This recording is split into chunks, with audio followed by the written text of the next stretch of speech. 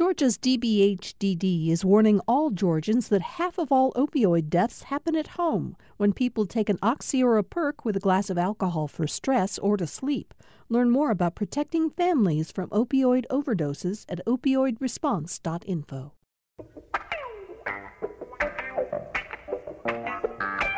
It's Wednesday, June 9th, time for another Political Rewind. I'm Bill Nygett. We have a really strong panel of guests for the show today to talk about a number of issues, including some election-related news that's really been in the headlines lately.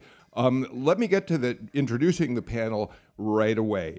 We're joined today by Mayor Julie Smith, Mayor of Tifton. We're really glad to have you back, Mayor Smith. And you know, I realize that in introducing you the last few times you've been on the show, I don't think I've ever mentioned, at least I don't remember doing it, that you're the incoming president of the Georgia Municipal Association. Your next year is going to be your year to run that organization.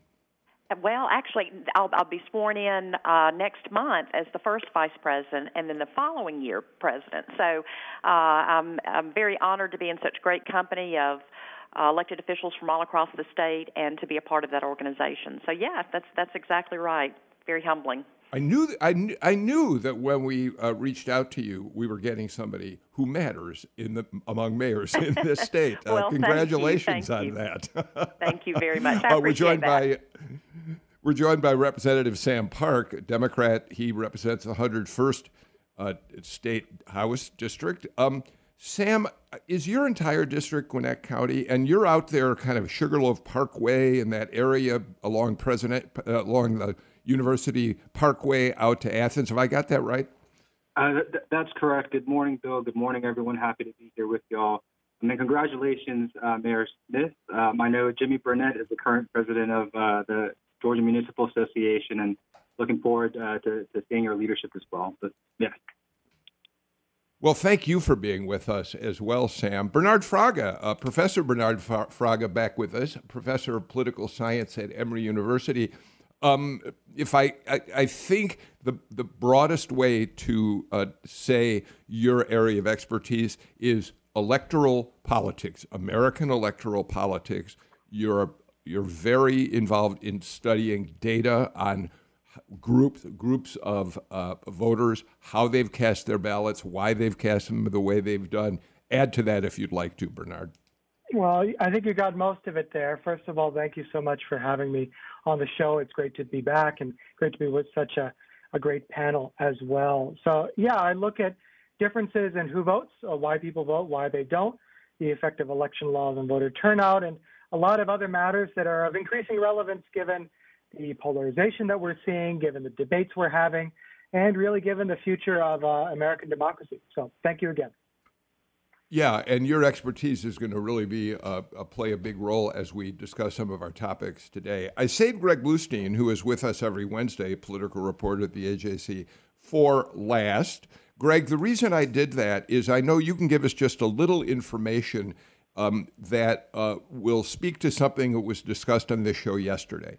Yesterday, we talked about the Atlanta mayor's race. We talked about the fact that Kasim Reed is going to have a big birthday fundraiser tomorrow. Many people anticipate it's the beginning of his effort to relaunch a mayoral campaign. And Sam Olin's on the show yesterday said that if Kasim Reed has not filed paperwork, just the initial paperwork to create a committee that he can use to raise money, he'd be in violation of ethics laws. And in fact, the AJC reports this morning, Greg, that he has filed paperwork to establish a new committee, right? Yeah, the paperwork apparently has been filed yesterday, last night, but it won't pop until later on Wednesday. So we'll see if how quickly that the website is updated. But yeah, he is taking the initial steps for this party, from what we understand, to pave the way for a mayoral race, so that he's not in violation of ethics rules. Although I guess there could be ethics and campaign law experts who quibble with that understanding of the law. I'm no campaign finance expert, so we'll see what ethics complaints might be filed. But he at least is paving the way for that run.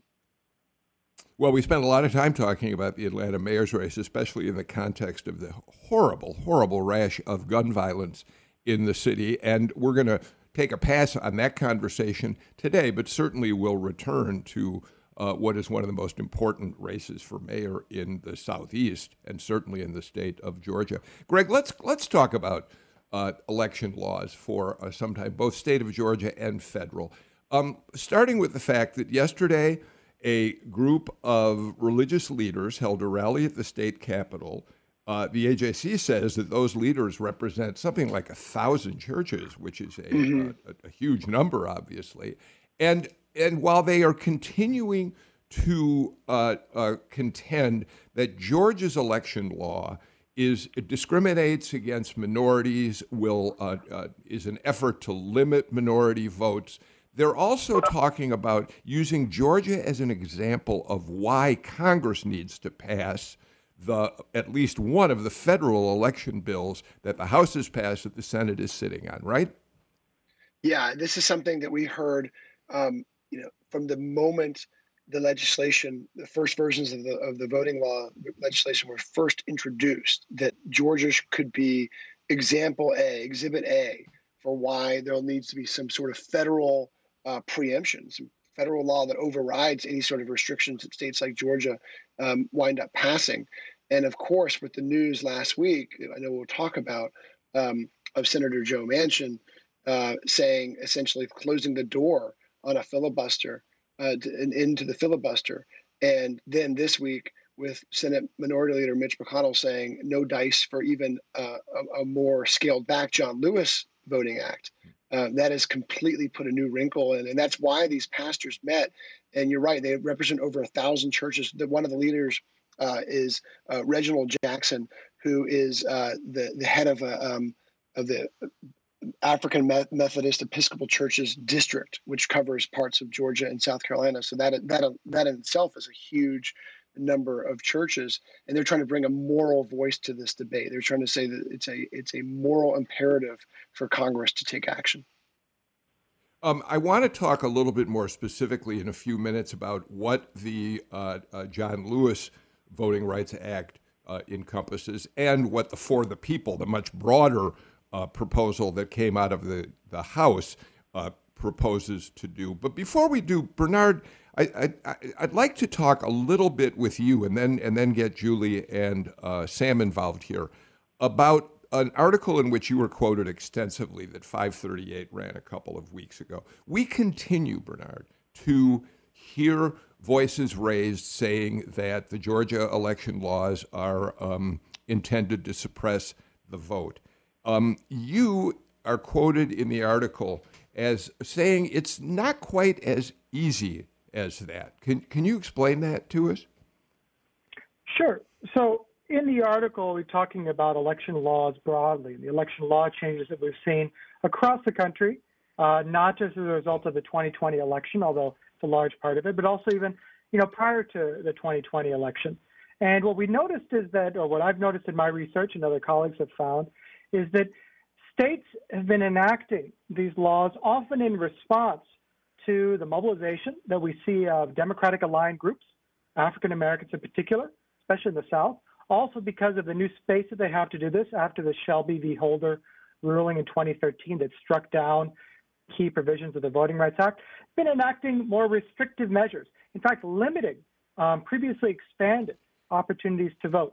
So I think that there's some interesting questions here about the intent, but when we talk about the effect of these laws, one of the things that I note in the article is that it takes a lot of work. You have to be very careful in reaching conclusions about the effect of these laws, because with so many things changing at the same time, we often get a mistaken impression of how much of an effect or the difficulty in finding an effect of these laws in the first place. You basically say that because, especially, the Georgia law is a perfect example. There are so many different components to the law that it's difficult to single out any one and understand how it is, in fact, having an impact on people turning out to the polls. You've got to look at all of them in some ways and reach conclusions based on the data that you accumulate only after people vote. Well, I think that, you have to be careful in the framework that you look at. And there's a lot of political scientists who are doing excellent work trying to understand, both what's the intent of these laws and what's the effect of these laws, and thinking about how we can encapsulate or understand the interactions between these laws. For example, changing absentee ballot period, changing the requirements for how you cast an absentee ballot, changing the in-person voting experience. All of these might interact with each other to create depressed turnout among certain groups or depressed turnout overall, even though a single provision in isolation might not have much of a detectable effect. So I think, again, it's really a story about being very careful instead of saying that one provision on its own has no effect. It's really just that, Right. It's difficult to disentangle all these things. Julie Smith and then Sam Park. If you could, we've now, the legislative session has been over for quite some time. The law has, the governor has signed the bill that puts all of these new election laws into effect. And yet there continues to be resonance, not just here in Georgia, but across the country. I'd like to ask each of you what you think about the fact that there is such a long life to concerns about it. Julie Smith and then Sam, please weigh in. Sure. I think that, I think what's happened is our government has lost the ability to listen to the people. There seems to be an awful lot of chatter about party lines and what's right for one group or another group, but they're not listening to the people that will be casting those votes. So when you have mass numbers of people saying, I can't vote, I'm disenfranchised, this does cause a problem for me to be able to participate in the election process, that needs to be heard. And we need to explore ways to make the process simpler and easier rather than more restrictive. And you make a good point with these laws having so many different components all just sort of like braided up together. It's difficult to pull out one thread and examine that thread when the braid is so tight. And once the law is passed, we suffer the ramifications, whether they're good or bad. And in this case, I think that the voice of the people is not being heard, and that's disconcerting. So before I turn to Sam, let me remind our listeners that although you run for your office in a nonpartisan election, you do identify as a Republican. But you have, for some time, made it clear that you are not in that camp of conservative Republicans who've sort of followed Donald Trump to the ends of the earth and beyond. Right. It's amazing. I'm just fascinated by the division within the Republican Party right now, and the fact that Trump can, in essence, do no wrong. And I do. Like you said, I identify as Republican. I'm certainly very fiscally conservative, and my values are very conservative. But I think maybe I'm a little more socially liberal. But it's an interesting dichotomy, and the division within the Republican Party is it's going to change the future of American politics. So we'll see how that shakes out. Sam? Yeah. So I remain incredibly concerned about the national concerted effort across state legislatures to suppress the vote, because I think it's important to recognize that the bill in Georgia, again, was essentially model legislation created and produced by the Heritage Foundation and dropped in multiple state legislatures, again, across the country. The intent of which I would say is to make it harder for citizens to vote, just reading, based on the plain language of the legislation itself, which restricts many ways in which people can vote, whether it's early, by mail, or on election day. And certainly that's incredibly concerning, for Asian Americans, about 70% of which voted early or by absentee or by mail. And so, especially in this moment in which, communities are trying to have their voices heard, trying to participate in our government, to then, face and for that to be responded by trying to silence their voice, I think is that much more concerning. And why it's so important, I think, to ensure that there is federal oversight of our elections to protect the right of every American to participate and have their voice heard in our government. So, thank you all for that. Let me turn, Greg. You've already begun talking a little bit about what's happening in Congress right now. So let's talk a bit about the two bills that Congress has to consider. The Senate now has to consider, and let's put them in a context that let's go back to Shelby v. Holder. Shelby v. Holder was the decision by the Supreme Court, of course, which essentially took away pre-clearance from the states, which had been required since the Voting Rights Act of 1965 for any change they made in election law. Everything from redistricting down to we're going to move a polling place, we're going to eliminate a precinct polling place or whatever, had to be cleared by the Justice Department. The concern being that the states who were targeted for preclearance had in the past shown patterns of discrimination. That was outlawed by the Supreme Court.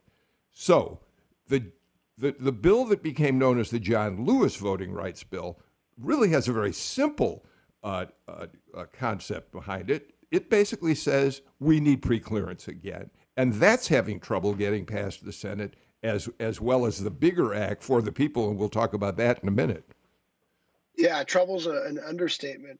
After the For the People Act effectively was scuttled by Joe Manchin's decision, his very stark statement saying he will not support rolling back the filibuster, Democrats hoped that at least there could be some support for the John Lewis Act, which is far more targeted, far less broad. But there was only one Republican who co-sponsored that measure. That was Lisa Murkowski out of Alaska. So if Republicans filibuster it, it means you need 60 votes. It means you need to win over 9 more Republicans to support it. And then this week, Senate Minority Leader Mitch McConnell said he does not believe there is any need for the John Lewis Act because he doesn't believe that there's still persistent and systemic discrimination and need for those federal protections. So that effectively means that Democrats will try to force their hand by having largely what will come out to a symbolic floor vote, forcing Republicans to filibuster the John Lewis Act. I don't know what the path forward is. I know there's a lot of smart minds from both parties who know the ins and outs of Congress, but right now it looks pretty bleak for any sort of compromise over either of these voting rights bills.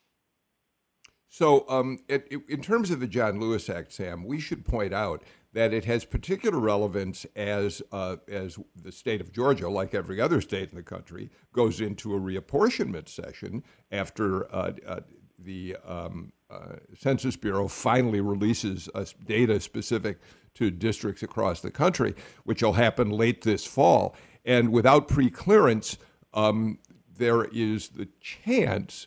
Well, there won't be any federal oversight of how lines are redrawn, Sam. Correct. So, of course, Shelby v. Holder removed, I believe, Section 5, the pre-clearance section, but Section 2 of the Voting Rights Act remains intact, which provides an opportunity to potentially contest the map, in the event that, they are violative of the Voting Rights Act. All of that to say, one thing I would mention just is, I think while bipartisanship is important when it comes to all the issues that we face, it's important to recognize that there is no bipartisanship when it comes to a lot of these suppressive measures that we're seeing passed across state legislatures around the country. And I hope that, our federal Democratic Congress members and senators understand. I invite them down to Georgia to see how the Republican Party here passed SB 202, and the same is true across the country as well. So, I think in the same way, when it comes to reapportionment across this country, I don't think that Republicans are going to be trying to work in a bipartisan manner. Bernard? So I think when we consider the two election bills, we really, find the bind that the Democrats, but I would say advocates of even just retaining the, the right to vote and the the kind of expanded opportunities to vote as a result of the pandemic, retaining those opportunities to vote, find themselves in. So, you have H.R. 1, which is a very broad bill that addresses not just, opportunities to vote, but also ethics, right? Also reining in campaign spending, campaign finance, obviously reining in partisan gerrymandering. These are exceptionally popular provisions among Democrats, clearly, but also the vast, vast majority of Republicans. When you talk about whether a bill is bipartisan, as Democrats have pointed out and others as well across the political spectrum, it is a bipartisan bill in that it has a vast majority support from both Democratic and Republican American citizens. It's Republicans who are in power who for some reason believe that these provisions will harm their chances of being elected. Now, in a democracy, the party that wins the most votes, right, the candidate that wins the most votes affiliated with a particular political party is the one that wins. And the solution to not winning elections, right, is to have more people vote for you, to advocate for policies that are popular. So this seems completely backward in many ways for the way we think about a democracy. But when it comes to the John Lewis Voting Rights Advancement Act, right, to just reenacting the pre-clearance provisions that were in force, and I remind, Senator McConnell and others passed with nearly unanimous support, including the support of Senator McConnell in just 2006, right, when he was in the Senate. It's really about just shoring up, right, fixing a really small technical issue that the Supreme Court found in the existing Voting Rights Act, in Section 5 of the Voting Rights Act, and the pre-clearance provisions. So it's, again, shocking that this is being turned into some kind of partisan debate when not that long ago, people who are in the Senate now opposing just fixing that provision of the Voting Rights Act supported it, full-throated support for it, had no issue with it before. So it's really surprising and in many ways sad that when we have 80 million people that didn't vote, who are eligible to vote but didn't vote in our most recent presidential election, we're still talking about provisions that, frankly, make it more difficult to vote and denying people the opportunity to participate in our democracy. I agree completely with you, Bernard. The number of people that didn't vote for whatever their reason needs to be heard, and I think that's when I mentioned that there's an awful lot of chatter on the federal level. It's listening to the people. Why are you not voting? Is it the challenge with regard to obtaining a photo ID? Is it accessibility to the polls? Is it I feel more comfortable voting absentee than in person? So, it's very discouraging that people choose not to vote. And I think the Democratic Party did an incredible job in this last presidential election activating the people to go and vote, and I think the Republican Party needs to do the same. We need to be making sure we're registering young people. We're making sure that we're talking to people to make them understand what their right is as an American citizen, and the electoral process is a basic right of our Constitution that we need to make sure people recognize and participate in. Hey, Greg, as well as anyone, that this will be the first the first redistricting, rather, in which we will not have preclearance in place in any state that was once subject to that.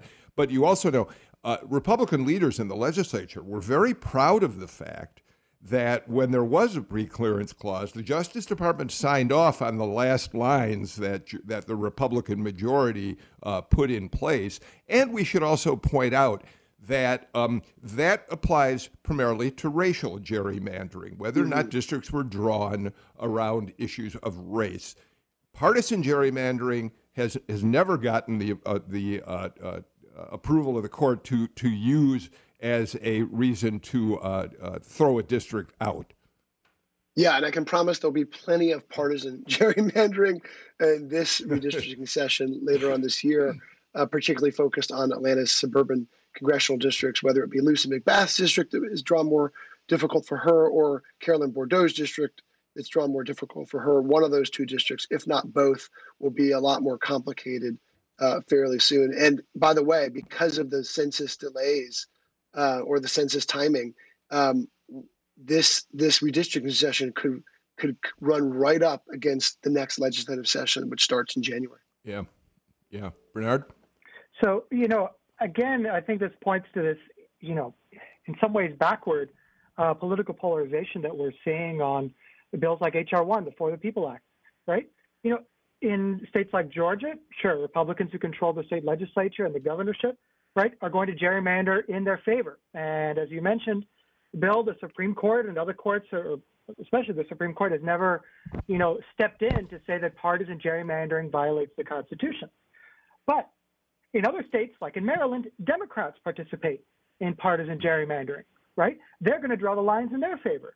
So across the political spectrum, right, this is something that citizens dislike, politicians, especially those in power, tend to like quite a bit.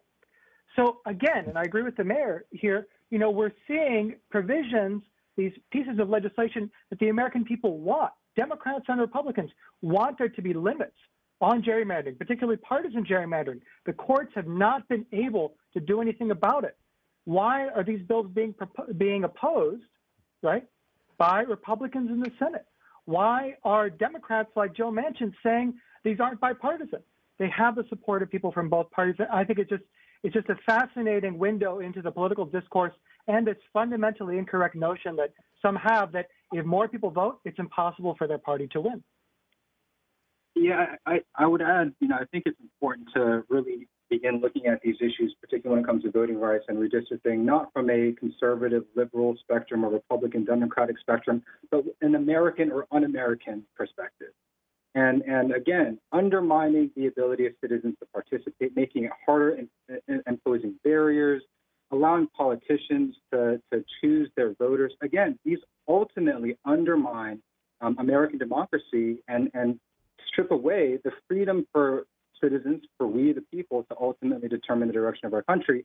And so I think certainly an enormous amount of work and reform has to continue. But of course, that's made all the more difficult in the system in which we're working in as well. So, Greg, before we get to a break, Bernard pointed out that the difference between a state like Georgia controlled by Republicans and one controlled by Democrats, Maryland. But we can look at our own state to see how each party has manipulated district lines based on partisanship. Roy Barnes, when he was governor, pushed through one of the most egregious redistrictings that the state had ever seen. His chief of staff, Bobby Kahn, became the Darth Vader of the state capitol for the way in which he drew crazy lines. And there are many people who think that although it's not the kind of everyday issue that voters tend to focus on, there is this sense that it was an example of Barnes being a sort of a dictatorial presence, and that voters did respond to that, among other things, and he lost re-election, Greg. Yeah, the whole attempt to drive multi-candidate districts and draw incumbents with each other. Look, it'll be brutal. It'll be all we talk about near the end of this year, too, because it'll be some brutal lines, especially when it comes to the congressional seats, but gets less attention, as you noted, was state legislative districts, because a lot of voters might not even know who their state rep is, but as Sam Park can tell you, they make a huge difference in our daily lives. Yeah. All right. Let's get to our first break of the show, and we'll be back with more in just a moment.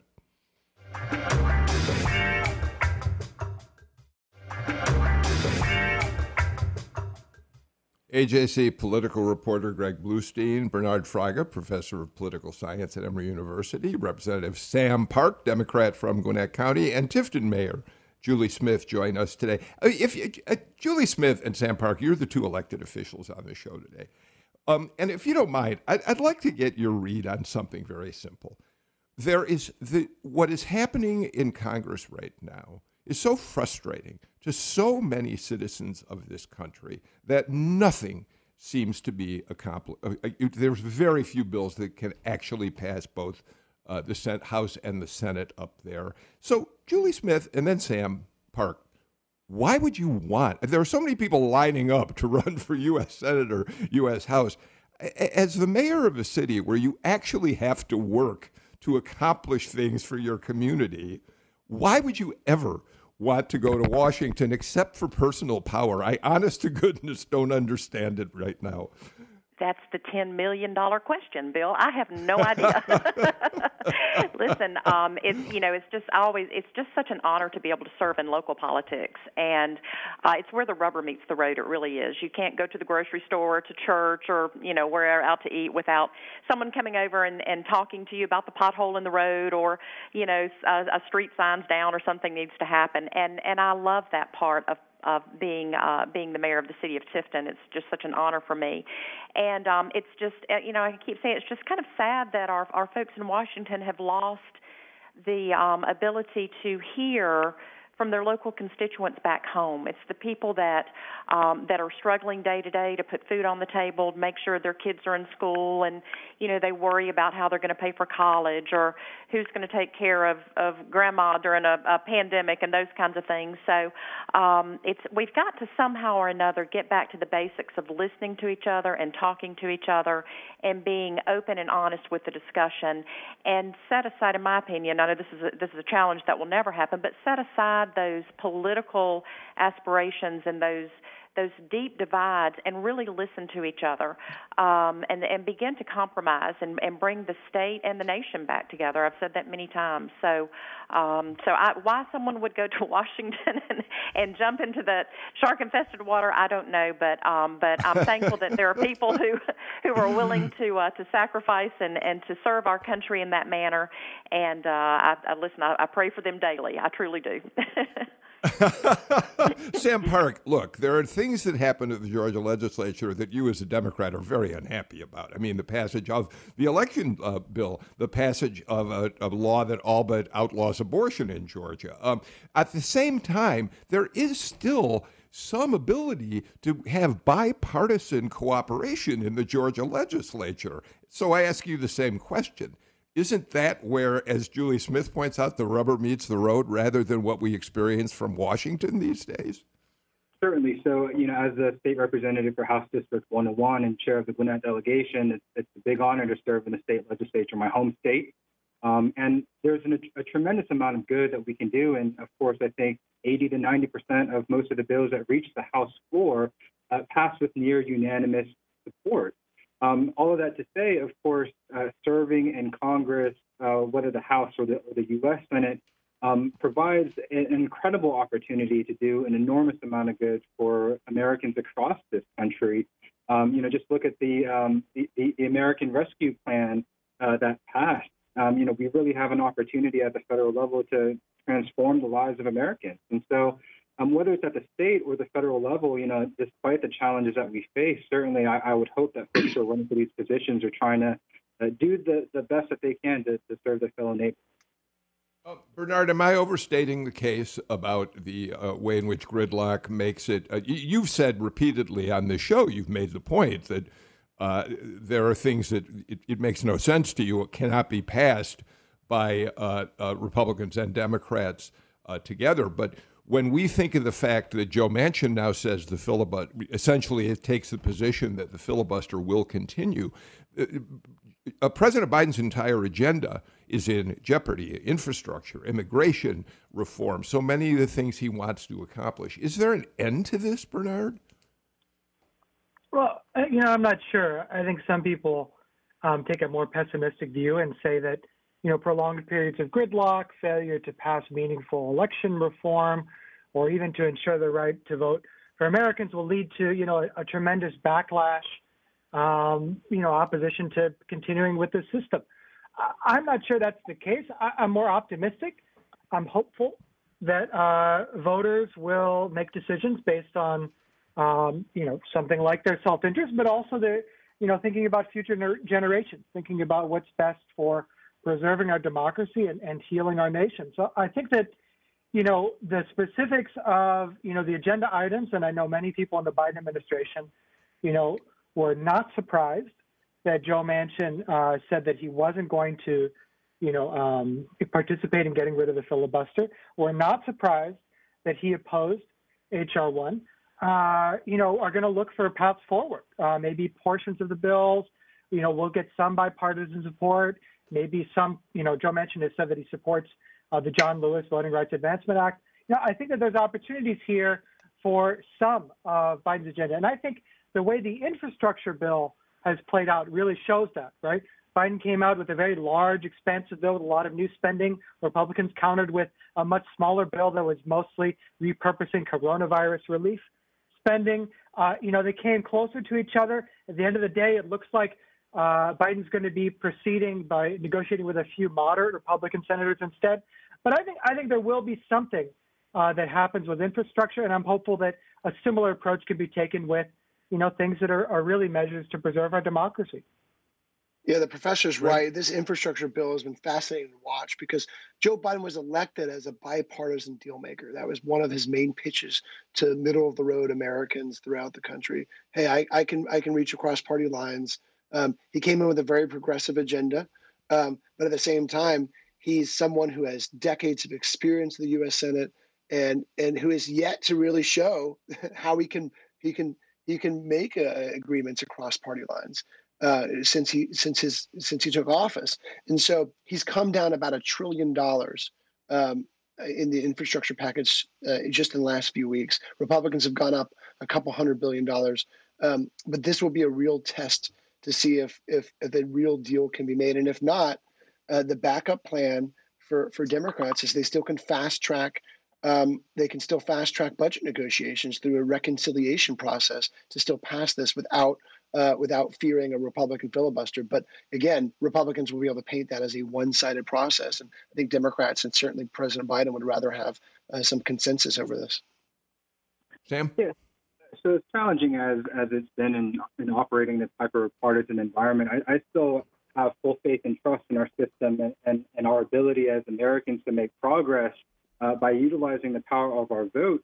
And I think it's important to recognize that, when we're talking about a lot of these big issues, if it's ultimately politicians who are getting in the way of bipartisan issues or making progress on bipartisan issues, again, I would encourage as strongly as I can for our elected representatives to ultimately pass the legislation that is supported by a bipartisan majority of American citizens, even if the system is producing partisan politicians who are impeding our ability to make progress.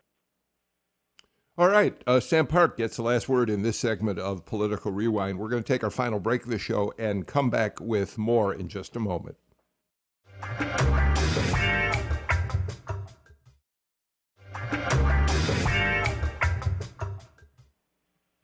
Mayor Smith, anytime we have a mayor of Georgia City on the show, we like to get a sense of what's happening in your city. Before we started today, you told us you have big news down there in terms of your what's going on with masking and dealing with the virus in Tifton. That is exactly right. We had our city council meeting on Monday night, at which time we removed our mask mandate for city facilities. Many of our city facilities were either closed or on restricted access, and so we've opened everything back up.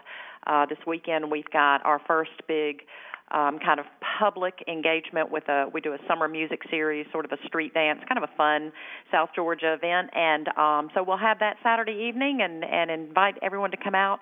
We're still encouraging people to socially distance when you can, wash your hands, do all of the CDC protocol, and please go get your vaccine, get vaccinated. So can't preach that enough. Yeah, Sam Park, I think that's important. Amelia Brock pointed out to all of us before we went on the air that the Department of Public Health here has said that we are now seeing this variant that started in India and has ended up overrunning Great Britain has now been identified in Georgia, and it's a highly contagious form of the virus.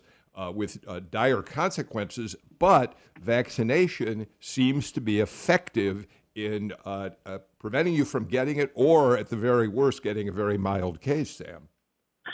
Yeah, so, we are still very much in the midst of a pandemic, and I think it's important for us to recognize how deadly this virus is, as well as the long-term health implications that it causes for folks who, get it.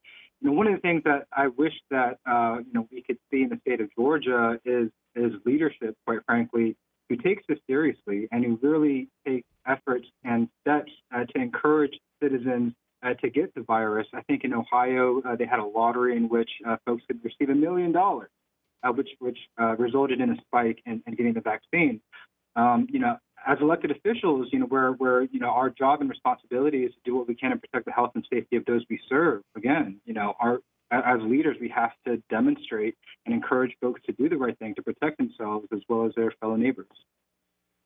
Bernard, the vaccine has been highly effective. Emory, am I correct that there's a requirement to be vaccinated at Emory, or just a strong suggestion that students be vaccinated? I can't remember which. My understanding is that at the moment it's a requirement for students, and it's strongly recommended, encouraged, provided obviously to staff and to faculty. Right. I think that the recent feedback that we've gotten is that life is going to be, which is I think the message everyone needs to hear. Life is much easier for you when you get the vaccine. Right.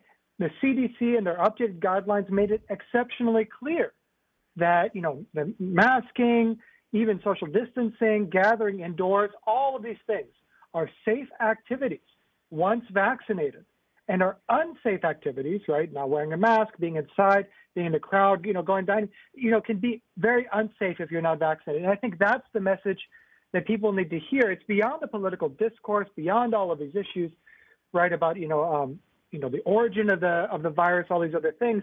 It's that this is about returning to normal, and the vaccines are the path that we have forward. Not herd immunity, not other people will get it, so you don't need to get it. It's everybody getting vaccinated as soon as you can. I did want to mention the Georgia Municipal Association has a very strong campaign called Give It a Shot, in which all of the elected officials across the state are encouraged to reach out to their constituents and encourage that vaccination take place. So we're seeing lots of social media posts. We're seeing lots of sharing on Twitter and Instagram and all of the various social media platforms to encourage every citizen. And that Give It a Shot campaign through the Georgia Municipal Association, I think, has made a tremendous difference, and I think will continue to. So if you've had your vaccination, congratulations. Please encourage someone else to go out and get theirs as well. Right. Greg, we do need to point out that Georgia remains one of the lowest in the nation in vaccinating its people. We're at 30-some%, so we still have a long way to go. We still have a really long way to go. About 1/3 of Georgians have been fully inoculated, but we're in the lower tier for sure. And the politicization of the vaccine and of this entire process has made it even more difficult for public health officials. And my wife is one of them who's been struggling to get healthcare workers and others vaccinated. And I kind of see it firsthand. We have never pointed out that your wife has been deeply involved in working on COVID-related issues in her job at Emory University. Yeah, at Emory Midtown. So she's among many people there trying to get health that them have. But look, it's the same problem that we're facing with the general society sometimes with healthcare workers who are exposed to all sorts of diseases and threats every day, still have some reluctance too. And so she's trying to convince them to do so. Well, we appreciate all that she's doing along with all the other public health workers. All right, real quick, Greg, you have an update for us on Kasim Reed before we take up our final story of the show. I am looking at the AJC story right now. Kasim Reed has officially entered the wide open mayor's race. He filed paperwork that just popped as we were speaking a few minutes ago on the State Ethics Commission. All right. Well, we'll have a lot more to say about that in the days and weeks ahead. The 900-pound presence in the mayor's race, it looks like, will be Kasim Reed. And I'm not referring to whether he's lost or gained weight. I'm just talking about He is a very big name in this race. All right, Greg, we don't have as much time as we probably need to discuss this, but we know that Governor Kemp had been praised by the Trump administration for being in the forefront of governors who are looking for what they claim are creative ways to deal with the Affordable Care Act, with Medicaid and the like. And so the Kemp administration filed for 2 waivers. One that would put a work requirement in place for Medicaid and also expand Medicaid by they thought 50,000 people who did not have the coverage. And the second one being quite simply a request that the state take down the federal ACA marketplace website and replace it with private insurance companies who would be able to state their case to people who came there. The Biden administration has now put at least temporary holds on both of those things, Greg. Yeah, and the worker requirement got a lot more attention because it was more far-reaching. But the website, the governor's plan to block Georgia's access to healthcare.gov shopping website was also a key part of this plan. And not surprisingly, that has been put on hold as well. I know that there are behind-the-scenes discussions between the governor's office and the Biden administration about a sort of compromise to get one or both of these plans back in effect. But this was something that the Trump administration had cheered on. The Trump administration had approved in the final weeks of his administration. And one of the first major steps that Joe Biden has taken in Georgia, at least, has been to put both of these on ice. Sam? So I applaud the Biden administration. Sorry. We're suddenly getting some. Is that better? Go ahead. So Yes. I applaud the Biden administration for pausing the two temp waivers who I had very serious concerns about and wrote public comments. First, the 1115 waiver, that would essentially cover less people and cost more money. It's a bad deal for Georgians. And two, when it comes to removing the marketplace, the ACA marketplace, 500,000 Georgians received access to health care through that. And so to then undermine that component, I think, again, very, very bad deal for Georgians. And if we're just going to give private health insurance companies more power, well, look at what United Healthcare is doing when it comes to their deal with Northside, but also one of their policies that just came out recently to retroactively deny emergency plans. And so, we still need to do an enormous amount of work and do everything we can to expand Medicaid in Georgia, which is the most effective way forward and cost-effective way forward in which we can ensure access to health care for all. Julie Smith, weigh in on all this for us, please. Healthcare is so important. I mean, here we are coming off of a pandemic. I have children and grandchildren that, I love dearly. The thought of them not having access to health care because of the unavailability from a financial standpoint is very disconcerting. So, I don't know what the answer is. I do think that we need to continue to look for solutions. I wish I had the magic bullet to fire into the air and would, shed some incredible words on what the answer would be. I don't. But I do think that we need to continue to have the conversation. When 500,000 people don't have access and are impacted, that's a significant number, and that's very troubling. So hopefully, cooler heads will prevail, and we can come up with a solution. Bernard, Fraga, you want to weigh in? Yeah, just briefly, I think this really connects to the discussion we've been having, throughout the show today. The people most impacted by these changes, the ones who don't have employer-provided health insurance or are shopping through the marketplace are eligible for, federal insurance programs, black or white, are the ones who are not voting here in Georgia or have vastly lower rates of voter turnout. And so it's really sad that I think politicians don't hear the voices of the people most impacted because limitations on their ability to vote, their access to the polling place. But I think that's really important to keep in mind as well. Julie Smith, I do want to follow up when you said you don't have a magic solution for all this. Unfortunately, it has been the Republican governors of Georgia and Republican legislators, who have not wanted to do a full expansion of Medicaid under the Affordable Care Act. And there are obviously many, many people out there who think that the state is losing access not only to insuring so many more people, but losing all these federal funds that will be pouring into the state if we expanded it to its full potential. Exactly. Again, we've talked about so much on this show today, but I think one of the sounds that resonates to me, one of the comments, is that we are, for the most part, moderate, middle-of-the-road people.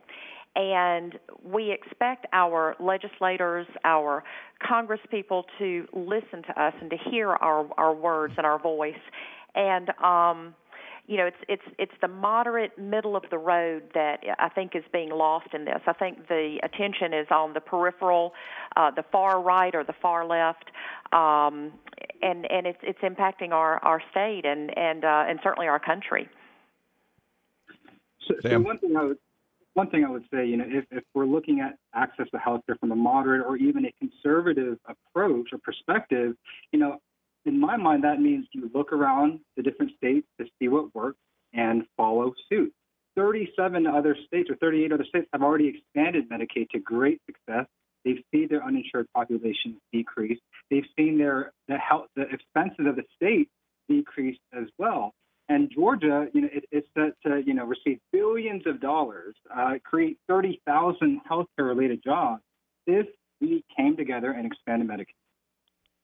All right. We are out of time for today's show. Thank you all for all of the topics you were able to talk about so knowledgeably with us today. Bernard Fraga from Emory University, Mayor Julie Smith Tifton, Representative Sam Park from Gwinnett County, and Greg Bluestein. Of course, we always love the fact that you join us for the show on Wednesdays. Next time you're on, we want to get an update on how your book is doing, Greg, but we don't have time for it today.